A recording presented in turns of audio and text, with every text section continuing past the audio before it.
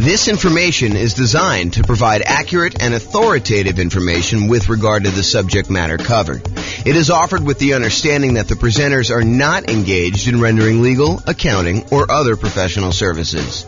If legal advice or other expert advice is required, the services of a competent professional should be sought. Welcome to the Anchorage Real Estate Investing and Real Estate Financial Planning Podcast. Learn all about investing in real estate in Anchorage, Alaska, with a combination of real estate financial planning and modeling with numbers specific to Anchorage. Plus syndicated, more generalized recordings of live and pre-recorded real estate investing classes, not all of them specific to Anchorage. Be sure to stay tuned after the podcast for a message from our sponsors. Well, good morning and welcome, everyone. I am your host, James Orr, and this is a pretty exciting class, actually. It's a class about why you might want to consider putting more down when you're buying investment properties. And we're going to talk about it from a couple different perspectives. I guess we'll look at what the overall return you're getting is as you move from 5% down Nomad to 15% down non-owner occupant with PMI to 20% down investor loan with no PMI and 25% down and 30% down and 40% down. And we'll look at just a property I picked out that is going to be definitely different than the properties you're going to see. I mean, your numbers are definitely going to be different than what I'm going to show you, but hopefully you can pull out some of the lessons of looking at this property and see how things generally go. That way, when you run your own property, you'll actually be able to see this, and I'll show you how to run your own so that you can do this, your own analysis on this. So we're going to look at the returns we're getting as we go through these different down payments. And then what I'm going to do, I'm going to show you what the extra return you're getting on that additional down payment is. So we'll look at, hey, look, we're getting this return when we buy it with this financing. When we go from that financing to this financing, we had to add this much extra down payment. And by adding this much extra down payment, we got this amount of extra return. And so we can look at what the extra return is on the extra amount down, and then make a decision as to whether or not we should take that money and invest it in extra down payment. The idea is we could take that money and we could do all these other things with it. So should we take that money and put more down on the rental property to see what the extra return we would get on that money is? So that's what we're going to cover.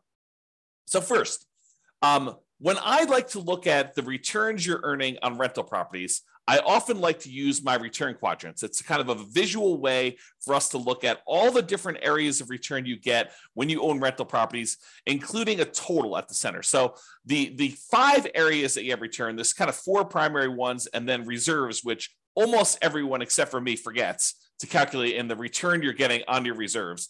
But you have appreciation, which is the tendency for property values to increase over time. You have cash flow, which is the one I think most people are focused on. Usually this is like your cash on cash return or the amount of cash flow you're getting each month, whether that's positive or negative. It can be both.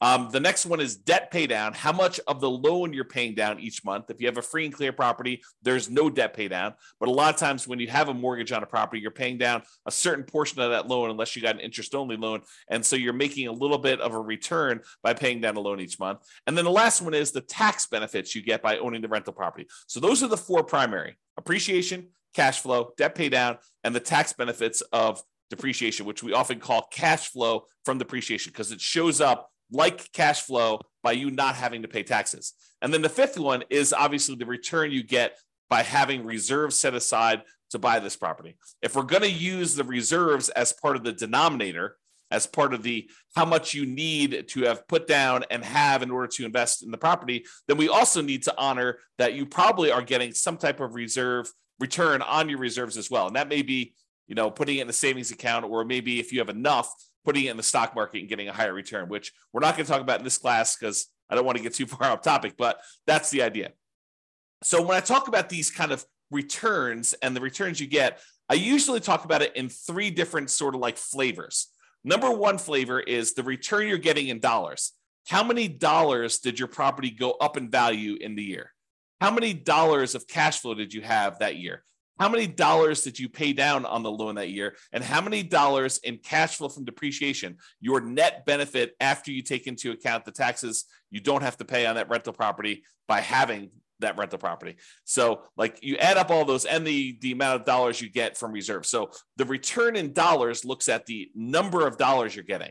But a lot of times we want to look at how much money you're getting divided by how much you had to invest in order to make that deal happen. So that would be what we call return on investment. So the dollars amount in appreciation you got divided by your total cost to close plus reserve. So the amount of money you had to use for down payment, the amount of money you had to use for your closing costs, any buy downs, anything like that you had on the property, plus any money you have in reserves, that gives us the return we're getting from appreciation. So the dollar amount in appreciation divided by the total amount to close plus your reserves on the bottom, that gives you a kind of like return on investment from appreciation. Do the same thing with cash flow, do the same thing with debt pay down, do the same thing with the tax benefits, like cash flow from depreciation, and the same thing for reserves. You get an idea of what the returns are. We can add all those up. We can find out what the overall total return was on the initial investment. Now, the return you're getting in year one on how much you put into the deal in order to acquire the deal makes a lot of sense. But if you think about what the return you're getting on a property you've owned for 10 years, does it really matter what you put into the deal in the beginning at that point? If you're getting, $40,000 in appreciation because the property has gone up a lot in value, does it matter that you only invested, $500 in order to acquire that deal 25 years ago? Not really. And so return on investment, the importance of that metric goes away after year one. We no longer think to ourselves, what's the return we're getting on the amount that we invested anymore? Really what we'd like to think about then is the returns we're getting on how much equity we have in the property. So if you say to yourself, okay, now I've got, the property value has gone up, I paid down the loan, now I've got $100,000 in equity. Now we're more concerned about what the return we're earning from appreciation and cash flow and debt pay down and tax benefits and reserves, what the return we're getting on the equity we have tied up in that property. Because we could go and sell that property, release the equity, take that equity and go invest in something else. And so really what we want to think about now is what the return we're getting is if we decided to take that money and invest it somewhere else so that we can compare the return we're getting on the rental property to other options that we have in the world. Other things we could go buy. We can go buy another rental property. We can go buy stocks. We can go buy bonds. We can go buy any exotic investments you want to get. Okay. And so after year one, I tend to like to switch over and start thinking of, okay, now what's my return that I'm getting on the equity I have tied up in my property? And not to get too off the rails, but technically it's not even return on equity. Technically it's return on what I call true net equity after all of your expenses of getting out of the property. Because it's really not the return you're getting on the amount of equity you have in the property. It's really the return you're getting if you were to take that money out of that investment and you were going to go invest in something else. So we really need to know how much you'd walk away with in equity from that property. Your equity after you pay all your expenses, like your closing costs, your real estate commissions, the capital gains taxes you got due, and any depreciation recapture on any depreciation you took. So we want to look at equity after all those expenses. So we're not going to get into that today. We'll do entire classes on that concept, but I just wanted to introduce it to you. So now that I covered this, it's really like three flavors of the returns: return in dollars, which we'll talk about today, and return on investment, which we'll talk about today. We're not going to go into the return on equity stuff today because we're really just primarily focusing on when you acquire a property. So previously in classes, I think it was must have been late last week, we went over the loan comparison spreadsheet as shown on the screen here. And this is just an organized way for you to call up a lender and ask them about the different loans you're considering getting. And then you can fill in a spot on the spreadsheet for what the interest rate is for them, what the monthly PMI rate is, kind of make any notes about any points or anything like that that you'd have to pay in order to get that. You put in your property value, and it does a whole bunch of calculations for you to show you what your monthly payment would be so that you can easily compare all the owner-occupant loans or all of the investor loans or all of the loans if you're considering any option that would work for you. So this is just to show you like this kind of summary spreadsheet. I am going to use the numbers from this spreadsheet as just like the example from today. Now, it is impossible for me to go ahead and pick an interest rate or set of interest rates because they vary depending on the loan. It's impossible for me to pick a set of interest rates for you where when you finally listen to this recording, that those interest rates are going to be valid for you. First of all, you probably don't have the same credit score exactly that the person that we modeled this kind of spreadsheet from. And interest rates change every day, sometimes throughout the day, depending on the lender you're using. And so it's not possible for us to do this. And I will also tell you the differences between certain loans does vary a little bit day to day as well. The cost to get those loans. So realize you can't use the numbers I'm giving you. You can't just automatically assume that the returns I'm going to tell you for adding an extra 5% down or going from 5% to 15% down or 15% to 25% down. You can't just assume that the returns I'm giving you are going to be valid for you. You have to do this math yourself. And in some cases, your lender or your real estate agent can help you. If they're unwilling or unable to help you, you can reach out to us and we'll do a consultation with you and help walk you through the math on how to do this for your own situation. But in a lot of cases, your real estate agent or your lender will be able to assist you in doing this math if you want to. Okay, so we've got all the loan information on here. Let's walk through. These are the different interest rates. I just entered a lot of these numbers in the Real Estate Financial Planner calculator so that we can actually do the math on all this stuff easily. So it just shows you a summary, though, of what the interest rates were for 5% down Nomad, 15% non-owner occupant, 20% down non-owner occupant investor, 25% down non-owner occupant, 30% down, and 40%. And so you can see that the interest rate is lowest for that owner occupant 5% down Nomad property. It is highest for that 15% down, and then it kind of goes down gradually as you put more down. So not only is the interest rate improving, but also you only have private mortgage insurance anytime you put less than 20% down. So in this case, it is going to be the 5% down loan and the 15% down loan are the ones that are going to have private mortgage insurance. And this is the private mortgage insurance rate shown here. So it is 0.4% for the 5% down loan as of the time of this recording and 0.47% for the 15% down. So the private mortgage insurance for you putting 5% down as an owner occupant is less than the private mortgage insurance you'd pay if you put 15% down as an investment property. So you think to yourself, look, James, I thought you told me that the private mortgage insurance was the insurance that I pay as the borrower to protect the lender in case I default. And I thought you said to me, hey, look, the lender would prefer you put 20% down, but they say, okay, I'll willing to make you an exception. I'll loan you, I'll make you a loan with less than 20% down, but you have to buy this insurance for me. That means if you default, they're going to help make me whole in case I need to sell the property and because I have to foreclose on you and then I have to get my money back out. So I want to make sure that they're going to protect me and make me whole in case there's a loss for me. So you think that the insurance would be cheaper if you put more down, if you put 15% down. But there's a difference. Private mortgage insurance is not just the difference in how much you put down. It's also whether you're an owner-occupant or an investor. It's also your credit score. So there's a lot of things that go into its number of people on the loan. So there's a lot of factors that go into the private mortgage insurance rate. And what I wanted to point out to you is this is counterintuitive, I think, to a lot of folks in that the private mortgage insurance for someone putting 5% down is lower than someone putting 15% down because we went from an owner occupant with the 5% down to a non-owner occupant investor with the 15% down. Okay, so in dollars, though, it's about $148 a month versus $155 a month and some change. So dollars, we're talking about, I don't know whatever that is here, $7 more per month. Not a huge difference in this particular case. Again, this can vary. So when you call up your lender, your numbers may be very different than what I'm showing you here. Okay? All right. An important notice. In the Real Estate Financial Planner software, I modeled this out and I'm showing you the return you're getting over the first year.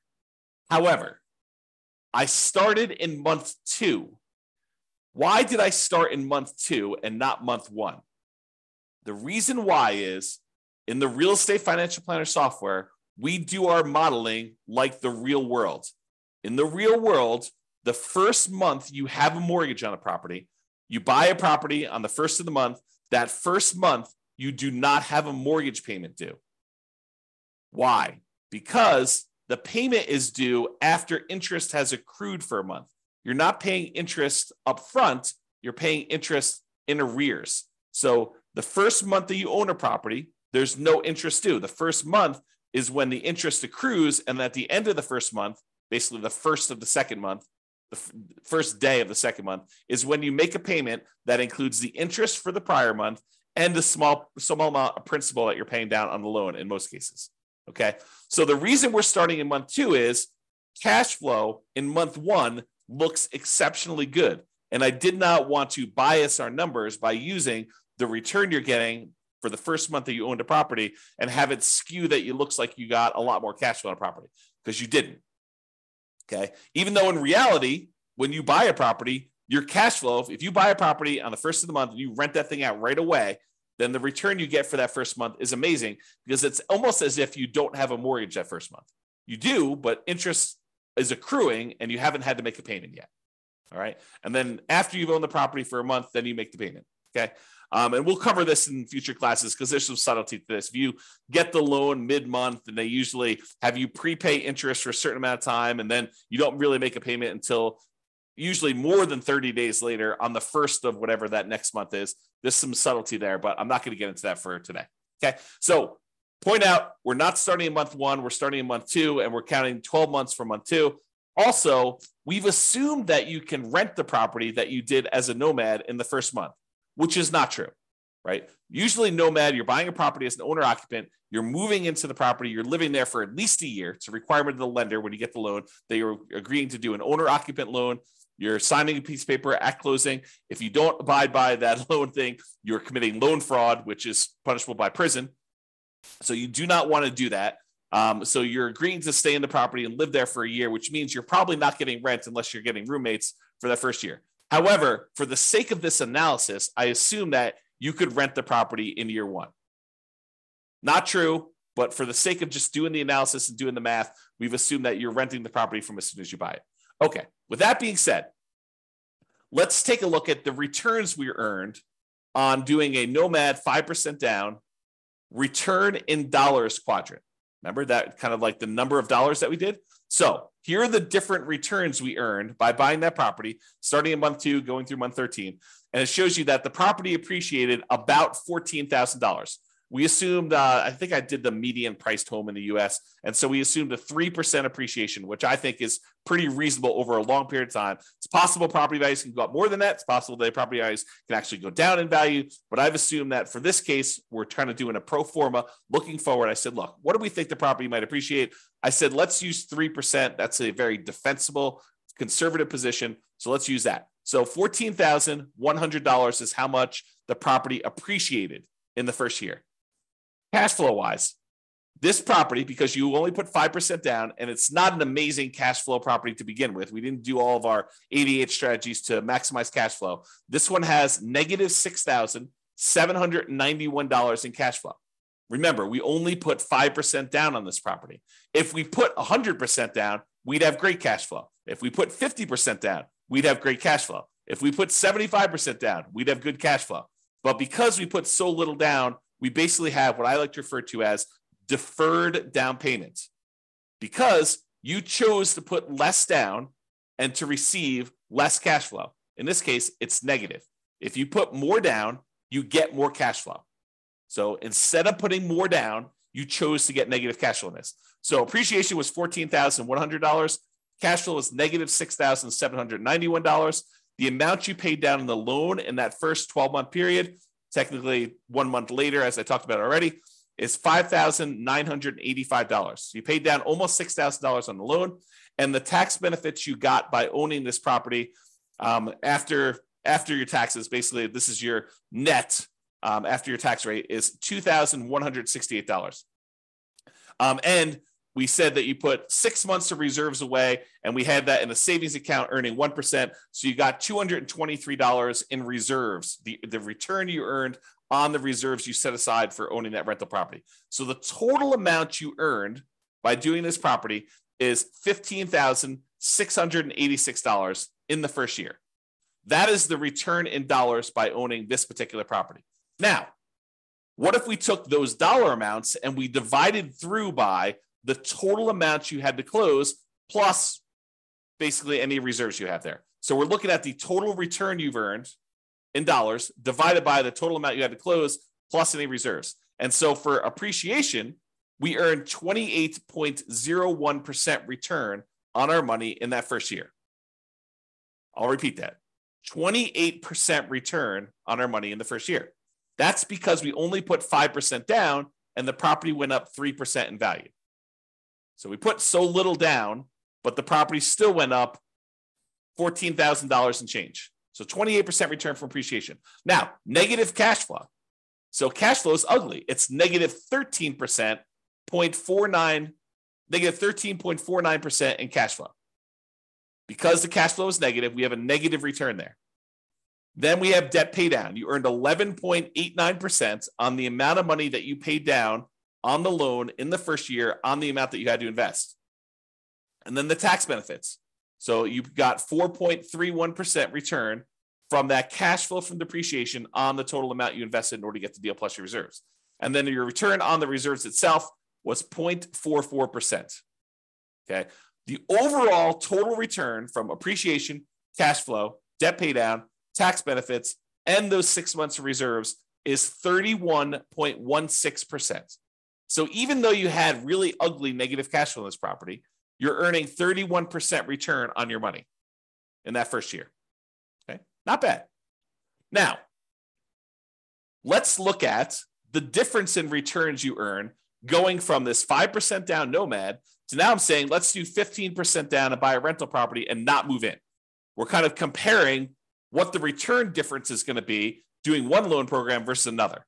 And so appreciation is the same. It doesn't matter if you put 5% down, if you put nothing down, if you put 20% down, if you put 50% down, if you put 100% down, it doesn't matter how much you put down. The property still goes up in value or goes down in value from appreciation the same amount. It doesn't matter how much you put down on a deal. Appreciation is going to be the same for both those. So appreciation is still $14,100 regardless of what loan program you did. However, you put more down and the interest rate changed when you went from 5% down to 15% down. So your cash flow went from negative $6,791 per year to negative $3,377 per year. So your cash flow improved by whatever that is, $3,300 or so per year. Okay. Now, next one is debt pay down. You were paying down almost $6,000 on your loan in the first year doing that nomad strategy. Now, because you put 15% down and because the interest rate changed, you're only paying down $4,339, which is a difference of, $1,600 or so in change. So you paid down $1,600 less in that first year because you changed loans from 5% to 15%. So it's a difference in your return because these things change as you change your down payment amount. And then your tax benefits, they don't change regardless of how much money you put down. You still get the same tax benefits by owning an investment property that you do whether you put 0 down, 5% down, 15% down, 25% down, 50% down, or 100% down. It's still $2,168 on this property. However, the amount you have to set aside for reserves does change because we're saying reserves are 6 months of your total cost to run a property. And if your payment changes, it means you have to set aside less if your payment goes down. So you end up earning a little bit less on reserves. You earned $223 for the year as a return on your reserves when you put 5% down versus $206 in reserves from your reserves when you put 15% down. So the overall difference, you went from earning $15,686 by owning the property with 5% down to now you got $17,436. Squint really hard, about $2,000 more by putting an extra 10% down on the property. You went from 5% to 15% down. So basically, you made $1,750 more, but you had to put up $45,063 more in order to get that extra $1,750. So when you think about that, you're like, okay, is it worth for me to earn $1,750 more in the first year on this particular property by putting up $45,000? Well, that's a return of 3.88% on the extra down payment. On that extra $45,000 that you had to put down, you're getting a 3.88% return on doing that. In my opinion, that's probably not worthwhile, right? You're basically putting up $45,000 and you're only getting $1,750 more by doing that. But you have to decide that, and you have to run your own numbers to determine that. Okay. So this is the math we're going to do. We're going to say, look, what's the return we're earning in total from doing, this particular property with this financing? What's the return by doing different financing on the same property? And then we're going to say, how much more did I have to put down on that? And how much more did I earn by putting that down? And we're going to determine, should we put that extra amount down or not? You get to decide. Okay. So now we're going to look at the difference in return amounts. So before, we were earning 31.16% total return from appreciation and cash flow and debt pay down, the tax benefits, and on the reserves. So when we did the Nomad strategy, we were earning a 31.16% return on that first year on the total amount of money we had to put into the deal, including reserves. Now, when we put 15% down, we're earning 18.28% return. A lot less. Not quite half as much, but a little bit less than half as much. So your overall return on investment decreased from 31% to 18% by putting more down. Now your cash flow improved, but it's still slightly negative. Because I think a lot of folks are really focusing on this cash flow number. They're like, look, it's cash flow, it's cash flow, it's cash flow, especially when it's harder to do cash flow in our current marketplace. Prices are way up, interest rates are way up, rents are up, but they're not quite as much up to counteract both those high prices and those higher interest rates. But they're really focusing on cash flow. And yeah, cash flow does improve when you go from 5% down to 15% down, but your return gets cut significantly overall. You're much less leverage, also much less risky. If you measure risk as, different things like your resiliency to changes in rent, or your resiliency to changes in prices, or the amount of reserves you have set aside, or your debt load to your net worth, or your debt load to your liquidity, like all of those different measures of risk, when you put less down, those tend to get better. So less risky. All right. So I've gone through the first one a little slower. Now let's just summarize what's happening on all of these. So if you look at the other one, we were doing $15,686 was the return. We earned on Nomad $17,436 on the 15% down. You'll see that's these numbers here. So when we do the Nomad strategy, that's this one. That's $15,686 total. The one where we put 15% down is $17,436. Then this is the one for 20%, 25%, 30%, and 40%. And all of these bars show you the breakdown. So it's $14,100 for appreciation for each of the individual properties. It just summarizes all of them for you. And then this is, the red one is the debt pay down. So almost $6,000 in debt pay down on that Nomad one, $4,300 on the 15% down, about $4,000 on the 20%, a little less than $4,000 on the 25%, about $3,700 and change on the 30% down, and about $3,300 and change on the 40% down. So you can see the amount of debt pay down is decreasing over time. The cash flow number was really negative when we did Nomad, not less negative, but still significantly negative when we did the 15% down. It's slightly positive, $288 for the year, about, I don't know, whatever that is, $24 or so per month for the year when you put 20% down. So basically it's almost break even if you look at it this way when you do the 20% down. Then you get some positive cash flow when you go to 25% down. That's probably $200 a month. Then it increases a lot more for 30% down and a lot more for 40% down. So you can see the cash flow changes. And then the amount you get in cash flow from depreciation, the tax benefits, is the same. Okay. So you can see how these returns vary. Now what we're going to do is we're going to look at the returns we're earning, the dollar amounts, on how much we had to put into the deal in order to buy it, including total cost to close and the reserves. That's what we're going to do next. Same chart, but the numbers are going to now change from the dollar amount of returns, return in dollars quadrant, to now the return on investment quadrant. Okay, that's this. So when we did the Nomad, we were getting a 31.16% return on the amount of money we had to invest in the deal, including reserves. Oh, I should point out that this little gray line here is the return we're earning on reserves. It's just so small compared to everything else that it doesn't even show up on the chart. Okay, but you can sort of see it here. It shows up a little bit on this one, but overall, it's a really small change in your return, but it does impact your other returns, right?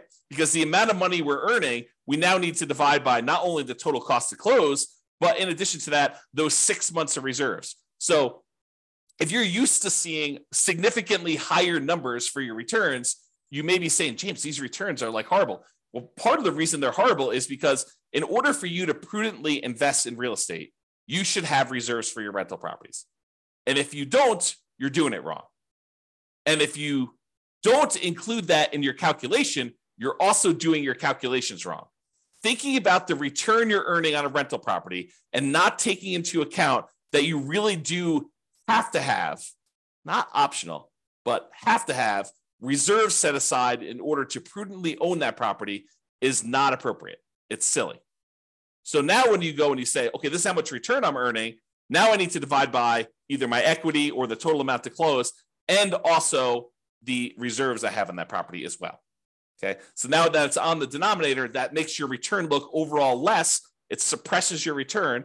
It kind of like slows it. It drags it down because now you also have to take into account those reserves when you do that. Okay, so the return you're getting if you put 15% down is 18.28.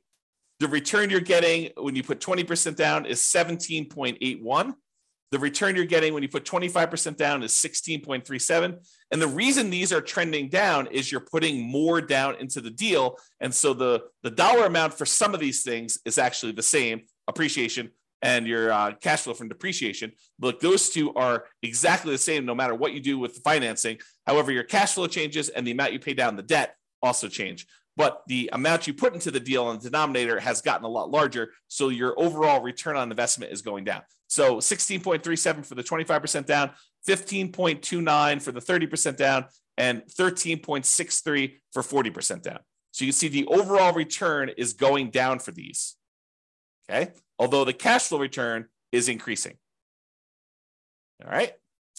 Now, remember before we did that difference, we said, hey, look, you put you got $1,750, $1,750 more, but you had to put up $45,000 more. That means the return you got on that extra down payment when we went from 5% down to 15% down was 3.88.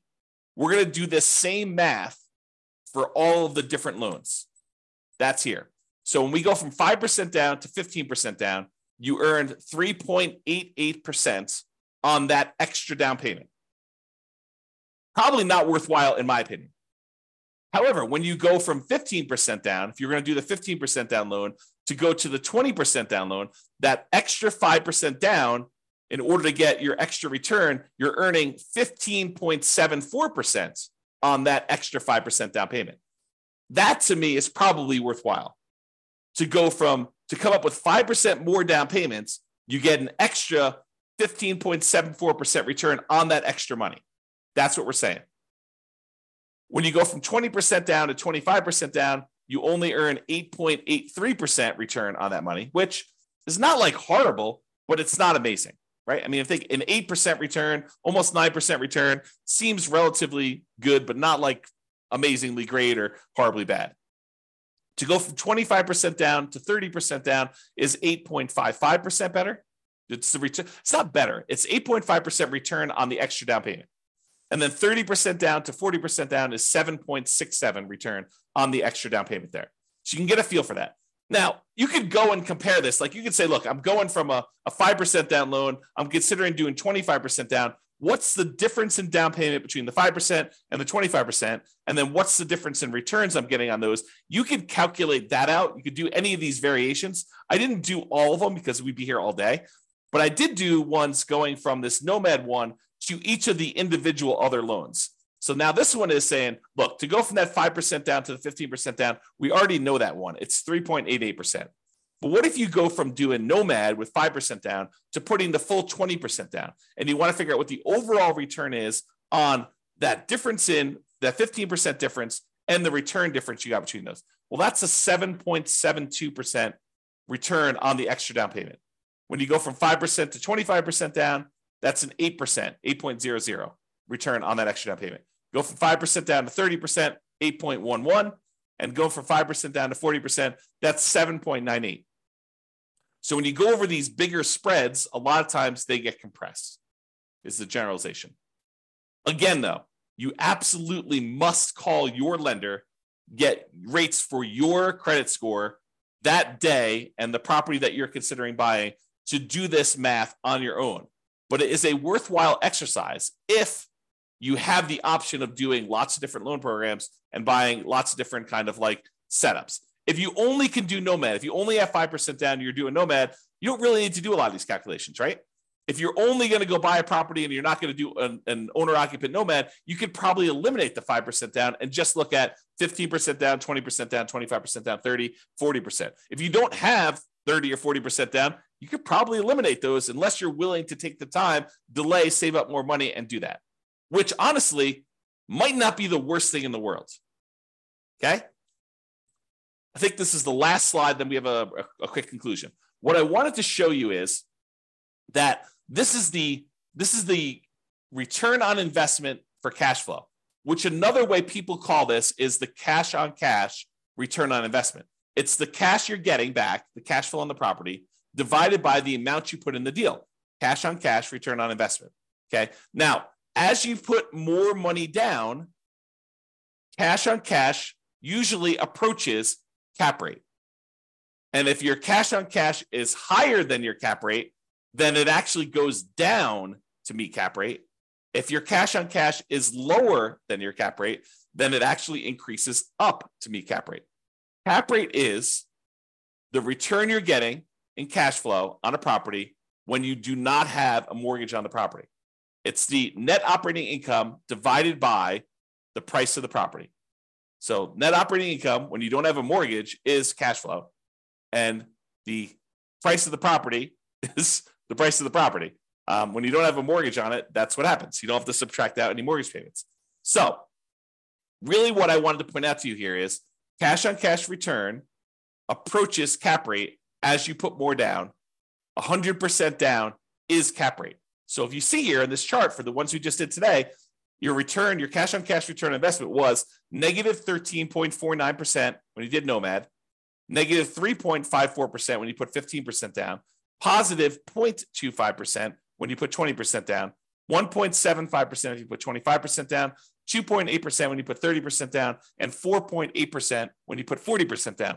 The cash on cash return is approaching that cap rate. That's what's going on here. Okay? All right. So in conclusion, your numbers will be different. However, putting more down tends to lower your overall return on investment. Less leverage. This makes sense. It's like I'm not telling you anything that's not obvious to you. It tends to improve your cash flow in terms of dollars. And cash on cash return on investment, that approaches cap rate. However, if your cash on cash return on investment was above your cap rate, putting more down will reduce your cash on cash return. Let me say that again. If your cash on cash return on investment, when you do your calculation, is higher than your cap rate, which it sometimes is when you're able to find great deals with great cash flow on them. As you put more dollars down, then your cash on cash return on investment will actually come down to approach cap rate. In this case, it went up, but realize that's not always the case. Okay. The return you earn on extra down payment can vary. You'll need to run your own numbers using your property, your mortgage interest rates with your credit score. And then once you run your math, you can decide if the return you're getting by putting more down is desirable to you and is worthwhile. The worthwhile part, in my opinion, is you look at the return you're getting on that extra down payment and you decide, is putting $45,000 more down worth me getting $1,750 more in return? And in most cases, for that number, I probably would say no. It's up to you, though, right? It's your decision. The desirable part is a little bit more subtle because, as you saw here, where the return goes when you put more down changes. Appreciation and tax benefits, they stay the same. So you're not really messing with those. However, it's a balancing act between how much cash flow you get and how much debt pay down you get for how much you put down. These vary a lot with down payment. And you put more down, you tend to get less debt pay down, and you tend to get more improved cash flow. And so you got to figure, a lot of people are focusing on this cash flow number. and they decide, hey, look, I'm going to go put more down because I want to get improved cash flow, or pick another property that has better economics, right? I think that's another solution for a lot of folks. Plus all the 88 strategies that we're not going to cover today. Okay. All right. So that's all I got for you. Thank you all for coming. I do appreciate it. I assume there's no questions. No one's been asking any questions. No one's been interacting. So thank you all for coming. This has been James Orr. Have a great day, everybody. Bye-bye for now. With home prices up, mortgage interest rates up, and rents up, but not quite enough to counteract the higher prices and interest rates, cash flow on rental properties in Anchorage is harder than ever. Book a call with the Real Estate Financial Planner to apply our proprietary 88 strategies to improve cash flow on your rental. See the show notes for a link to schedule your call and improve your cash flow today. If you're a real estate agent, lender, or professional in Anchorage that wants to help our real estate investor listeners, consider reaching out to learn about collaboration opportunities with this podcast. We'd love to add more value to our listeners by having you assist our investors buy, sell, and finance their real estate investments. See the show notes to schedule a call to discuss collaboration opportunities.